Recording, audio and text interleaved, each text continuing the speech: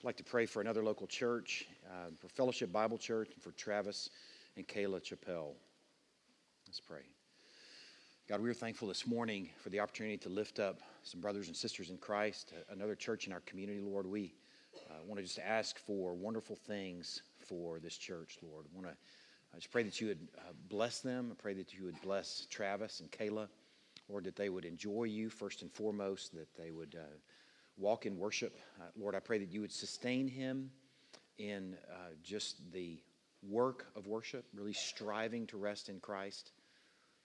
Lord, I pray that you would give him energy to read and to pray and to study, to prepare for potent messages week after week, Lord, that you would give him, surround him with deacons that are the hands and feet of Christ to the church at Fellowship Bible Church while he is preparing to preach each week and praying over your people, Lord, that deacons are ministering to that body.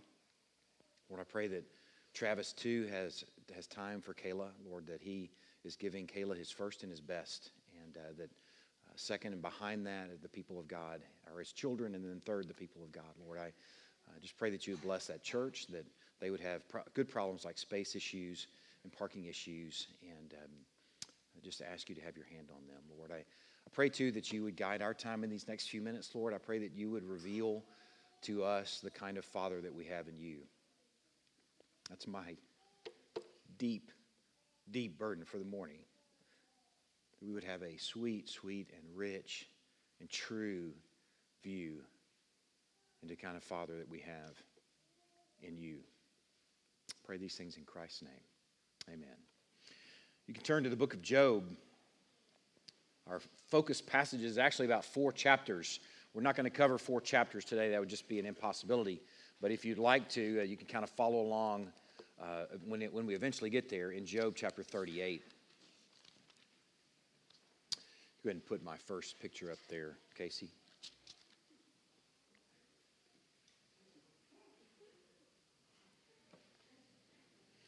The ostrich is the world's largest bird. An adult can weigh between 300 and 400 pounds. A rooster can be as high and tall as 9 feet tall. Ostriches have 3 stomachs. They have to eat gravel in order to digest their food, rocks, which is basically gravel. An adult ostrich can have in the range of 2 pounds worth of gravel in their stomachs to help them digest their food. Ostriches have some of the largest eyes in the animal kingdom. The size of an ostrich eye is about the size of a billiard ball. And they obviously have 2 of them in this little bitty head. Okay, so most of the thing is inside their head. Their eyeballs are so big that it crowds out their brain. Their brain is smaller than one of their eyes. It's crazy. Look, too, where the eyes are placed. They're on sort of opposite sides of their head, which might come in handy if you have to keep an eye out, literally, for predators.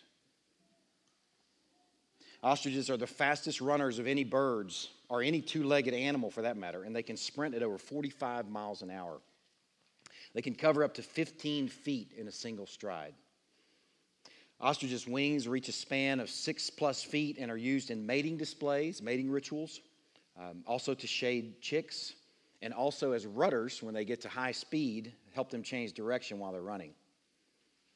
When threatened, ostriches' long legs can be formidable weapons. An ostrich is capable of killing a human with a kick. An ostrich is capable of killing a lion with a kick. Ostriches lay giant eggs. My dad was a zoo vet years and years ago, and he had an ostrich egg on his desk that I got the chance to handle for years growing up. About 6 inches long is an ostrich egg. They can weigh about 3 pounds. They weigh about the weight of 2 dozen chicken eggs.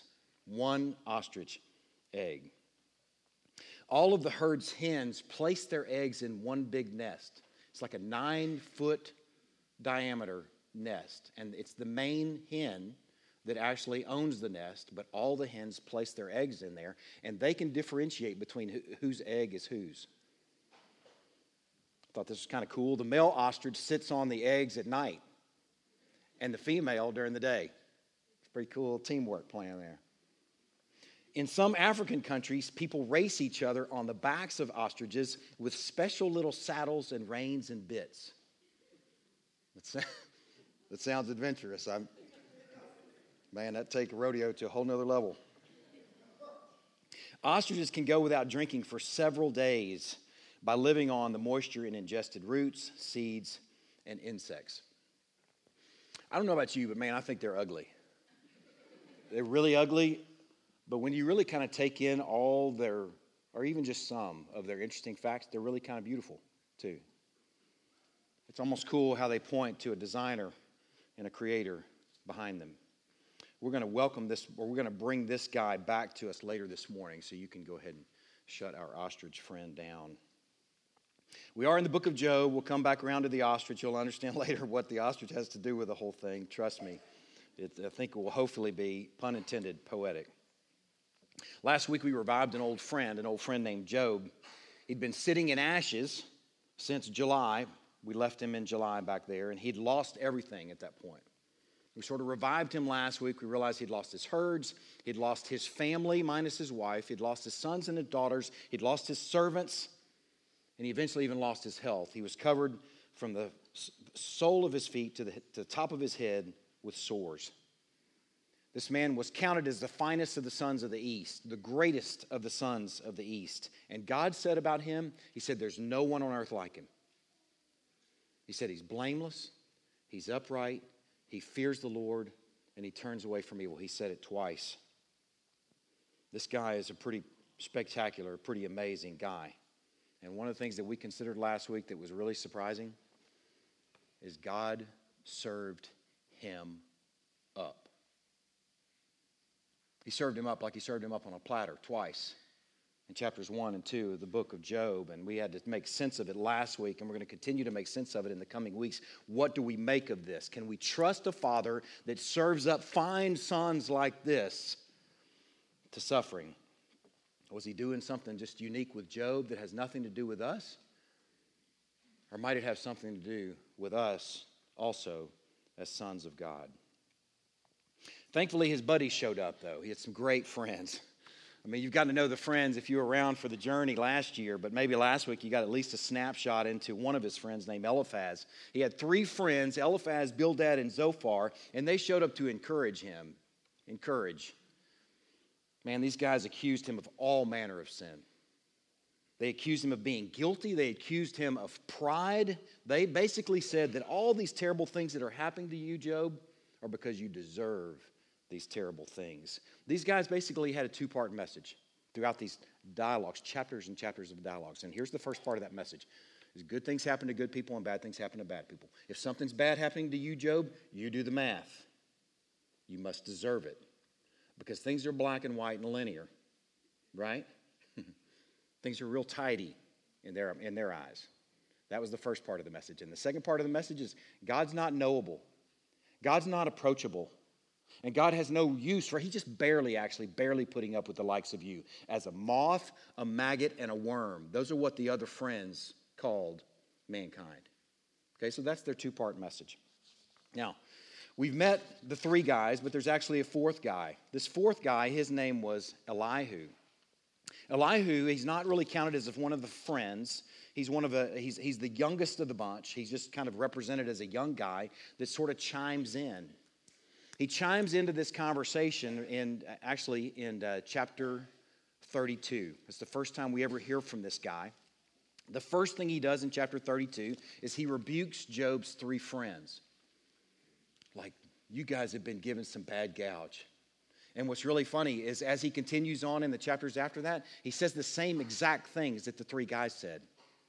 I mean, imagine being Job in this context. You're already suffering. You've already suffered at the hands of your 3 friends. And then you got this young buck chiming in and tuning up the other 3 and then turning to you with the same exact thing you'd heard from the 3. More suffering indeed. He tunes up his 3 friends. In chapter 33, he begins to rebuke Job. Chapter 34, he asserts God's justice. And you get the first part of his message here in chapter 34 in verse 11. Listen to what he says. You can turn there if you'd like, but I just want you to really listen. Listen to what Elihu is saying to Job. He says, for according to the work of man, he, being God, will repay him. And according to his ways, he will make it befall him. There's another way of putting that. He's saying, Job, good things happen to good people and bad things happen to bad people. If you're doing bad things, God's going to pay you back. And you must be doing bad things because all these terrible things are happening to you. The same message that came from his three friends. Elihu has nothing new to offer. In chapter 37, Elihu sort of develops this picture of God as a storm. He presents all these details about lightning and thunder, and he sort of associates God's voice with those creation type things. He speaks through snowfall. He speaks through downpour, according to Elihu. He speaks through the thunder and the lightning. His breath forms the ice and it freezes the waters. He speaks through creation and circumstance, Job. This is what Elihu says to Job. And he's clearly spoken through Job's circumstances that Job is guilty. All these terrible things are happening to you. So there's the first part of Elihu's message. It's the same message as the other three. And here's the second part in chapter 37, verse 23. He says, the Almighty, we cannot find him. The same message as the other three. He's unknowable. He's unapproachable. He has no time for you. In fact, he's barely putting up with the likes of you, Job. That's Elihu's message as well. So the consistent message from these three friends and this young guy that chimes in are these two things. Good things happen to good people and bad things happen to bad people, period. And that God is unknowable. We cannot find him. He's got no time for you, Job. He's barely putting up with the likes of us. Now, I want to ask you to consider just a couple of questions before we move on. The first question is, how do you interpret your circumstances? How do you interpret your circumstances and the circumstances of others? A lot of times you can look back and see a pretty dumb decision and some consequences that are playing out, but then there's times you can't.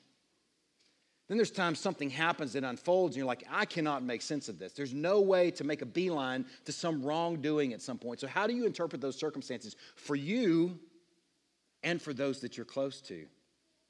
Are you prone to think like and move like Eliphaz, Bildad, and Zophar and Elihu and say, well, I must have done something wrong for these terrible things to be happening to me? Is it linear for you? Is it black and white? Is it tidy? Would you join his three friends in that first part of the message? Would you join his three friends and Elihu in the second part of his message? Is God to you just a cosmic killjoy just waiting to smash you like a bug or a maggot or a worm or a moth? Is God unapproachable, unknowable?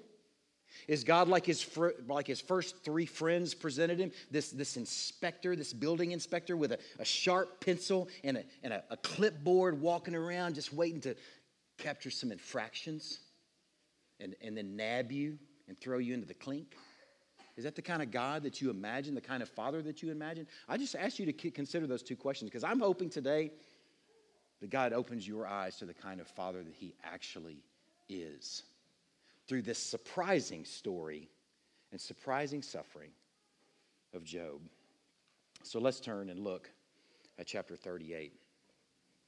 Now, the way Elihu left this story off, before we even get into chapter 38, I think it's important to sort of pick up where Elihu left this thing. He left this thing in saying, God is a storm. He's a whirlwind, literally is what he said. And you can't know him. Who can find him is what he said. You're not going to hear from him. You can't know him. He's just a storm and circumstances happen, so live with it, Job. And he's heard the same message from the other three. He's unknowable, he's unapproachable, and he has no time for you. But then comes chapter 38. Just look at the heading of chapter 38. The Lord answers Job. I mean, before he's even addressed the four friends, you've got to see in sort of circumstances rebuking the four friends. This unknowable God actually is going, hey, Job, I've got something to say to you. Turns out I do have time for you.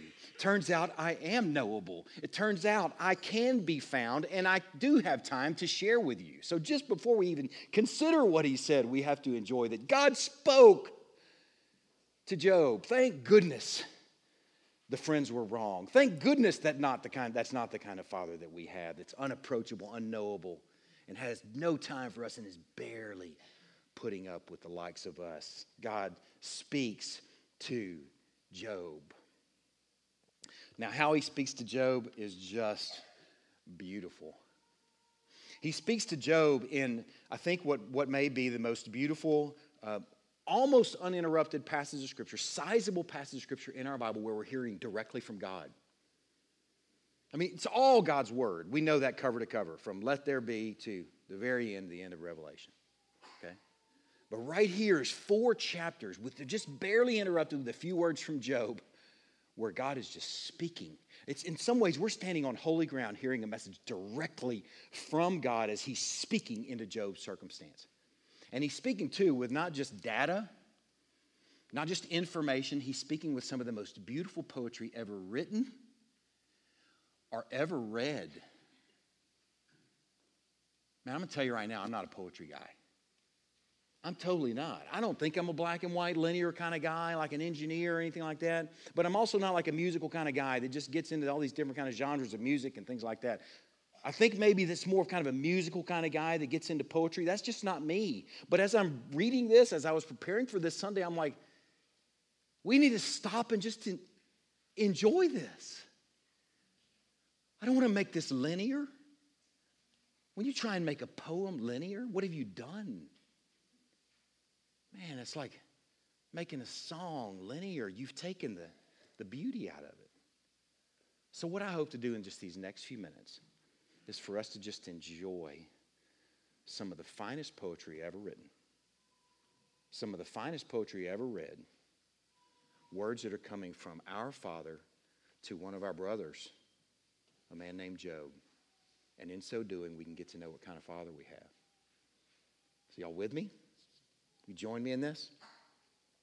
We're going to take our time looking mostly at chapter 38, just drawing a few of the things out of 38. Brief look at chapter 39 and just a mention of chapters 40 and 41. And I hope in that sort of survey we'll get a taste and a tone and a tenor of the kind of Father that Job has and the kind of Father that we have. So let's start in chapter 38, beginning in verse 1. Then the Lord answered Job out of the whirlwind and said, "Who is this that darkens counsel by words without knowledge? Dress for action like a man. I will question you, and you make it known to me." All right off the bat, we're talking about listening for tone and tenor. If you're hearing words like that from God, I'm just expecting that we're going to sit up pretty straight, right? Dress for action like a man, that's actually combat language. It's actually military language. And it's actually could be translated, gird up your loins, Job. You've asked for me, you've begged for me, you've sought me, and here I am. I'm about to speak to you, and it's going to be serious. All right, it's military language. Grab your sword. You get the sense, grab your sword. We're about to wrangle. We're about to tussle. Continuing on in verse 4. He says, "Where were you when I laid the foundation of the earth, Job? Tell me if you have understanding. Who determined its measurements? Surely you know. Or who stretched the line upon it? On what were its bases sunk? Or who laid its cornerstone? When the morning stars sang together and all the sons of God shouted for joy." Where were you, Job, when the foundation of the earth was laid? Job, who measured these foundations? Who sunk its bases? Who laid the cornerstone? Where were you, Job, when the morning stars sang? Where were you, Job, when the sons of God shouted for joy? You may not realize it, but that question, that is a very important question to make sense of all 4 of these chapters. Where were you, Job, when the sons of God that I met with in chapters 1 and 2, those pre-existent beings that were actually there at creation, those angelic beings or whatever sort of beings they were, those ones who came into my presence when decisions were being made about you and your life and your future, and you weren't in there? Where were you, Job, when those sons of God sang and cheered for me at creation? When I laid the foundation, when I measured it and sunk its bases and laid its cornerstone, where were you? You know, there's an implied response, right? I hope you get the implied response. You weren't there, Job. You were not there. It's an important question. really for the next few weeks. Let's continue on in verse 8. Or who shut in the sea with doors when it burst out from the womb? When I made clouds its garment and thick darkness its swaddling band, and prescribed limits for it, and set bars and doors, and said, thus far shall you come and no farther, and here shall your proud waves be stayed. Have you commanded the morning since your days began, and caused the dawn to know its place, that it might take hold of the skirts of the earth, and the wicked be shaken out of it? It is changed like clay under the seal, and its features stand out like a garment. From the wicked their light is withheld, and their uplifted arm is broken. Have you, Job, entered into the springs of the sea, or walked in the recesses of the deep? Check, make sure everybody's okay out there. All right, we're good. Have you entered the springs of the sea and walked in the recesses of the deep? All right, let me just sort of draw out of some of these things if I can. Who shut in the sea with doors, Job? Just have to laugh. Who shut in the seas with doors, Job? Just take in this imagery if you can for a moment. Let's fight to listen. Let's strive to engage. God is speaking to Job. Who shut in the sea with doors, Job? Where were you when I said, thus far, waves? This is how far you'll go, then no farther, and here shall your proud waves be stayed. If you've ever been to a beach, and I'm not talking the Gulf beach, but I'm talking a real beach where there's a real ocean, and I'm not picking on the Gulf, I'm just talking about like the Pacific. Have you ever been to the Pacific where these massive waves, these proud waves, you understand this image, slam you? What a beautiful image. God says, I told them where they're going to start and stop, and I told the waves where they were going to crash, these proud 7-8 foot rollers. Man, where were you, Job? Job, have you commanded the morning? Have you caused the dawn to know its place? Have you entered into the springs of the sea or walked the recesses of the deep? Job, in this resonating question, did you join the sons of God at creation and cheer with them when I did all these things? Job. And the implied answer is no, you didn't. So let's continue on in verse 17 and gather up some more pictures. Have the gates of death been revealed to you, or have you seen the gates of deep darkness? Have you comprehended the expanse of the earth? Declare if you know all this. Where is the way to the dwelling of light? And where is the place of darkness that you might take to its territory, and that you might discern the paths of its home, or to its home? You know, for you were born then. The number of your days is great. Have you entered the storehouses of snow, or have you seen the storehouses of the hail, which I reserve for the time of trouble, for the day of battle and war? What is the way to the place where the light is distributed, or where the east wind is scattered upon the earth? Who has cleft a channel for the torrents of rain and a way for the thunderbolt, to bring rain on a land where no man is, on the desert in which there is no man, to satisfy the waste and desolate land, and to make the ground sprout with grass? Has the rain a father, or who has begotten the drops of dew? From whose womb did the ice come forth? And who's given birth to the frost of heaven? The waters become hard like stone, and the face of the deep is frozen. Can you bind the chains of the Pleiades, or loose the cords of Orion? Can you lead forth the Mazzaroth in their season, or can you guide the bear with its children? Do you know the ordinances of the heavens? Can you establish their rule on the earth? Can you lift up your voice to the clouds, that a flood of waters may cover you? Can you send forth lightnings, that they may go and say to you, here we are? Who's put wisdom in the inward parts, or given understanding to the mind? Who can number the clouds by wisdom, or who can tilt the waterskins of the heavens, when the dust runs into a mass and the clods stick fast together? These beautiful creation fixtures, really, that he's brought in already and that he's added in. Have you entered into the storehouses of snow, or the storehouses of hail? Have you cleft a channel for the torrents of rain? Did you bring rain on the land, Job? Did you make the grass grow? Did you give birth to the frost of heaven? Did you bind the chains of the Pleiades? These are constellations. Did you loose the cords of Orion? Can you lead forth the Mazzaroth? Another constellation. And Bear is also a constellation. Did you guide the Bear? It's the Ursa Major. And her children, Ursa Minor, with the Big Dipper. Did you do that, Job? Can you send forth lightnings, Job, where then they then respond and say, here we are.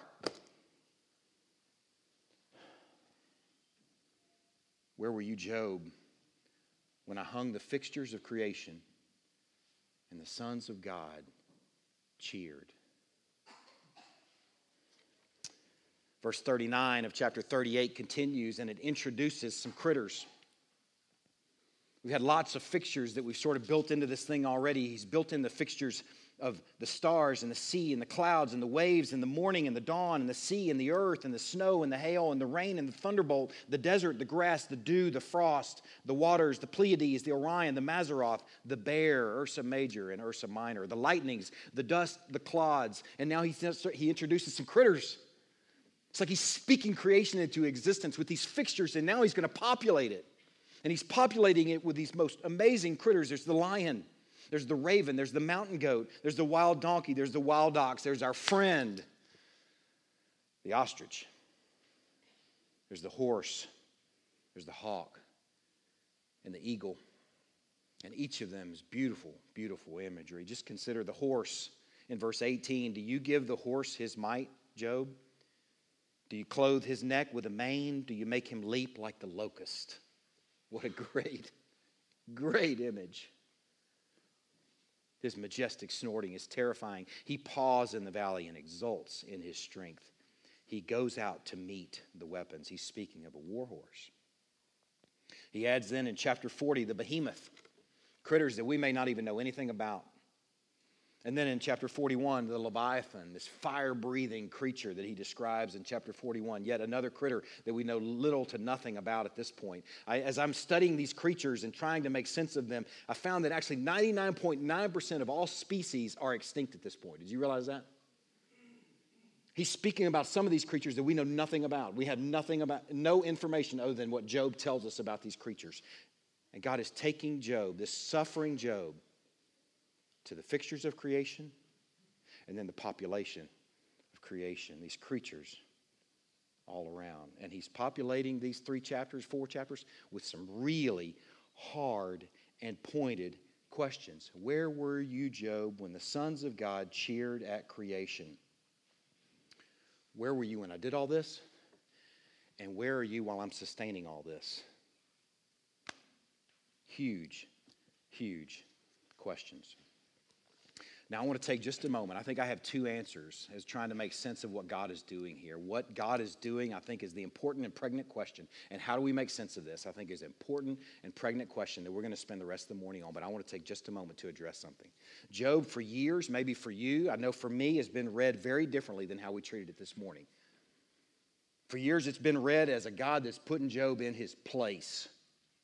That's given him a little tune-up. That's given him sort of a corrective sort of feedback here. And you know these chapters are often read that way, as a really harsh and cutting tone. You can hear the sarcasm in there. I'm not ignoring it and not denying it.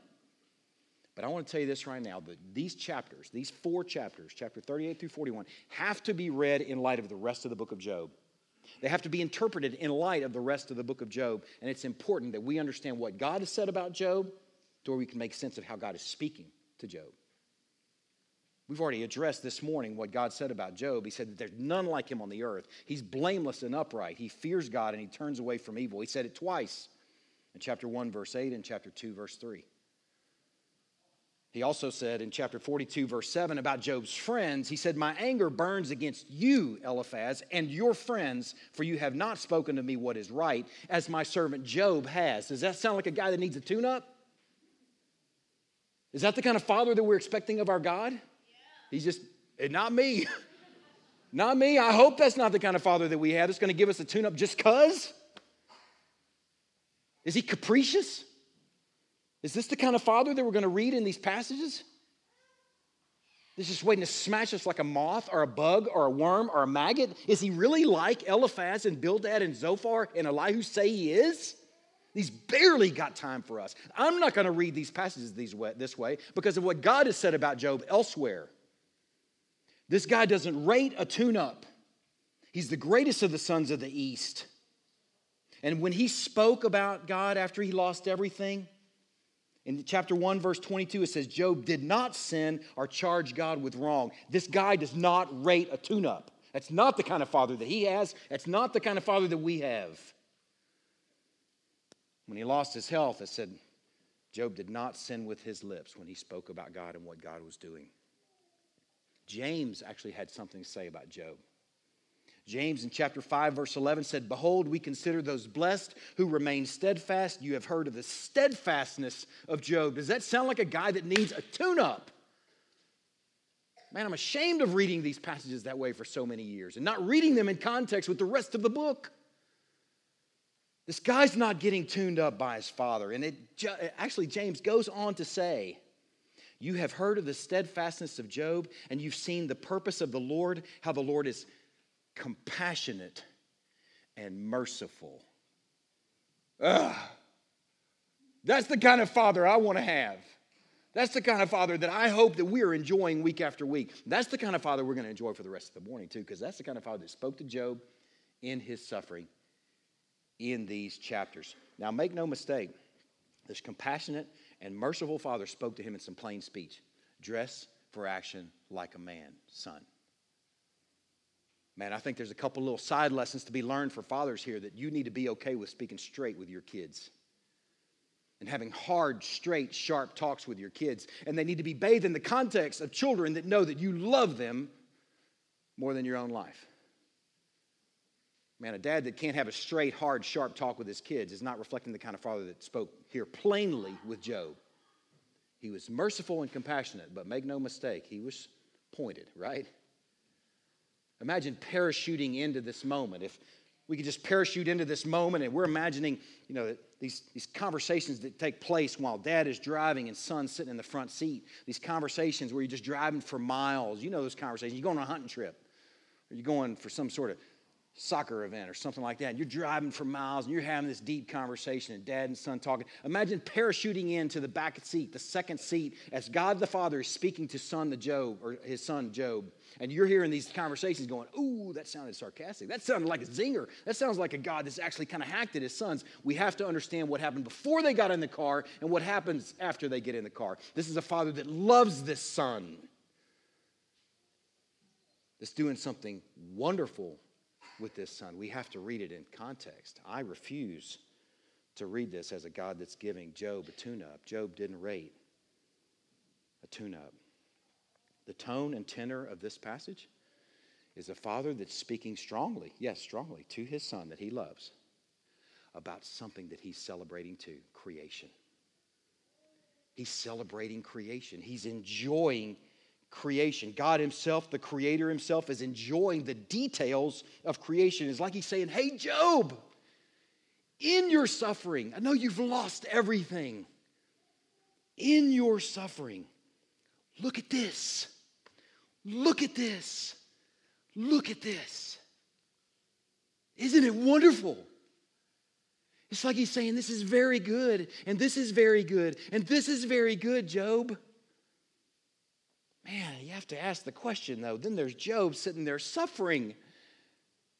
We can see, I think, the tone and the tenor, what God is doing, but then you have to imagine if someone's suffering and you go to, say, man, consider the Leviathan. You're probably going to get a sock and a kisser. Consider the ostrich. You're going to get a sock and a kisser because they don't understand the context and where you're going.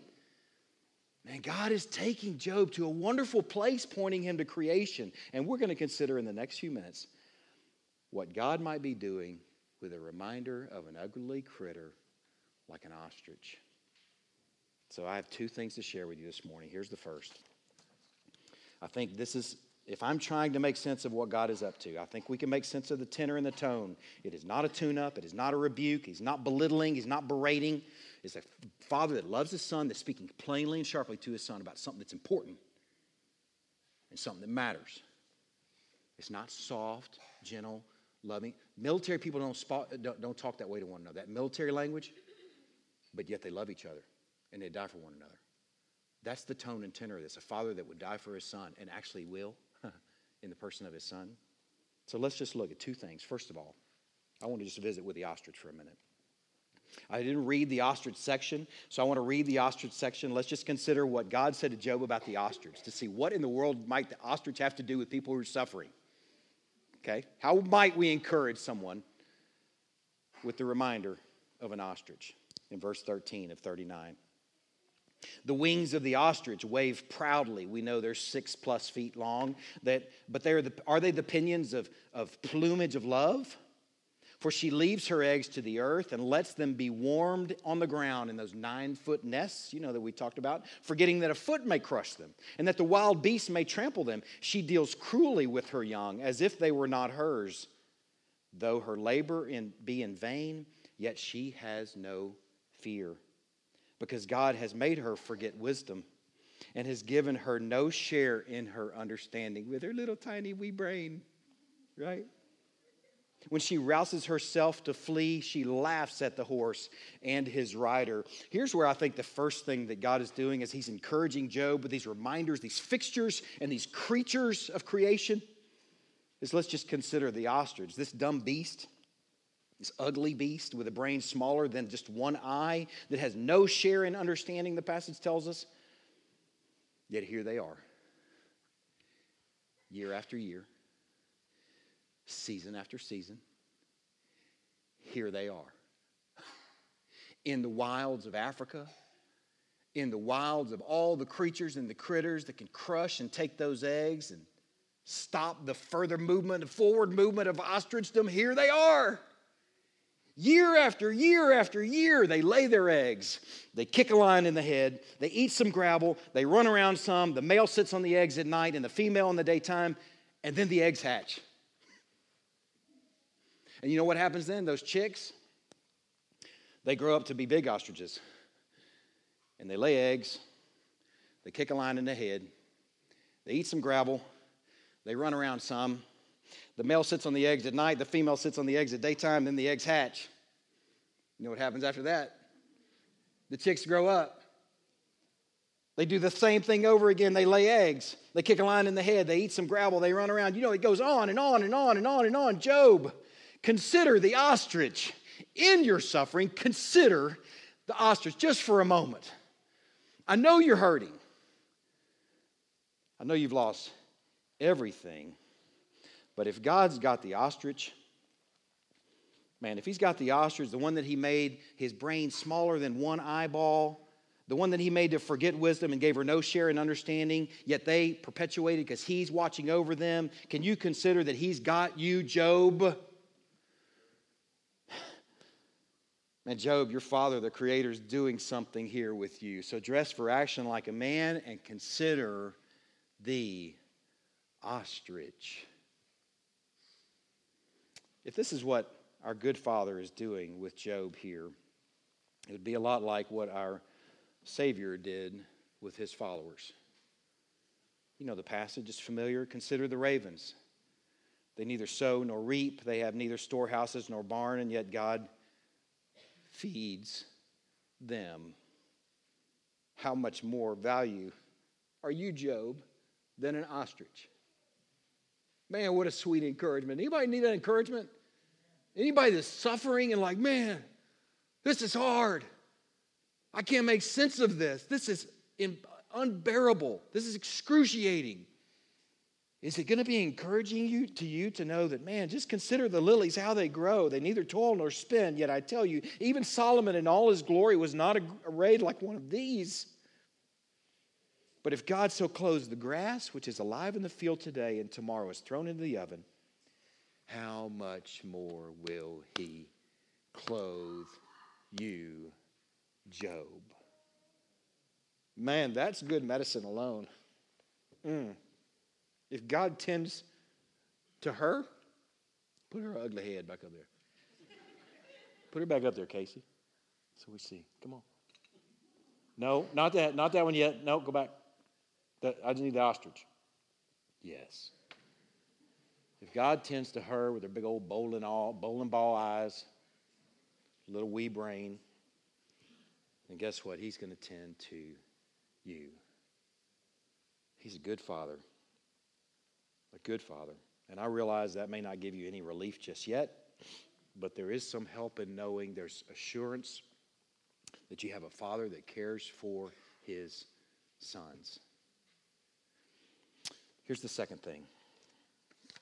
The second thing that I think we can draw out of this, all this creation language, and these chapters are full of creation language. You know it. I've brought some of them out or pointed some of them out already. The fixtures, the stars, the sea, the clouds, the waves, the morning, the dawn, the sea, the earth, the snow, the hail, the rain, the thunderbolt, the desert, the grass, the dew, the frost, the waters, the Pleiades, the Orion, Mazzaroth, the bear, the lightnings, the dust, the clods, the raven, the mountain goats, the wild donkey, the ostrich, the wild ox, the horse, the hawk, the eagle, the behemoth, the leviathan. He even introduced the lotus. Man, it's just chock full of creation language. I think what's going on here is he's pointing a suffering man to a father who does just what he's pointing out. He creates stuff. This is the kind of father that we have, a creative father. He's creating stuff. Job, I know you feel completely decreated. He said as much in chapter 4. You remember the decreation lament? He's like, let there be darkness. I think a good father is taking the son to the place where he's saying, I'm making of you through your suffering, through these trials, through this loss, through this pain, through this silence where you haven't heard from me, through this noise from your friends, through these accusations from all. This guy has been decreated. And yet now he is being recreated because this is what God does. The God that said, let there be stars, let there be the Pleiades, the Orion, the Mazzaroth, the bear and her offspring. That same God said, now let there be Job.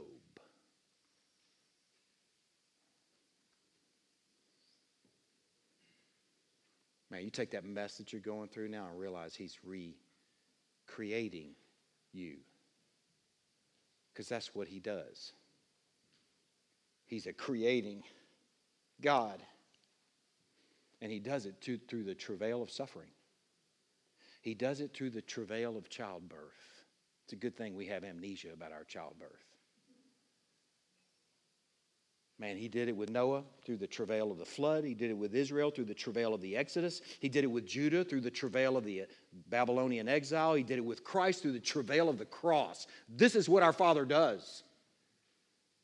You want to know what kind of Father we have? We have the kind of Father that brings his sons, draws his sons through the travail of suffering into rebirth.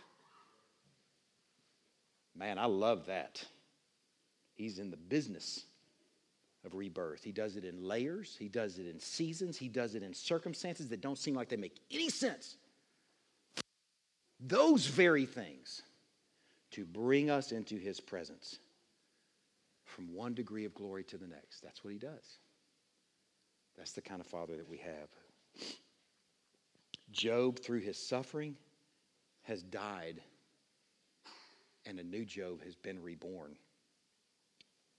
God has done the work of making a good thing a very good thing. Let's pray.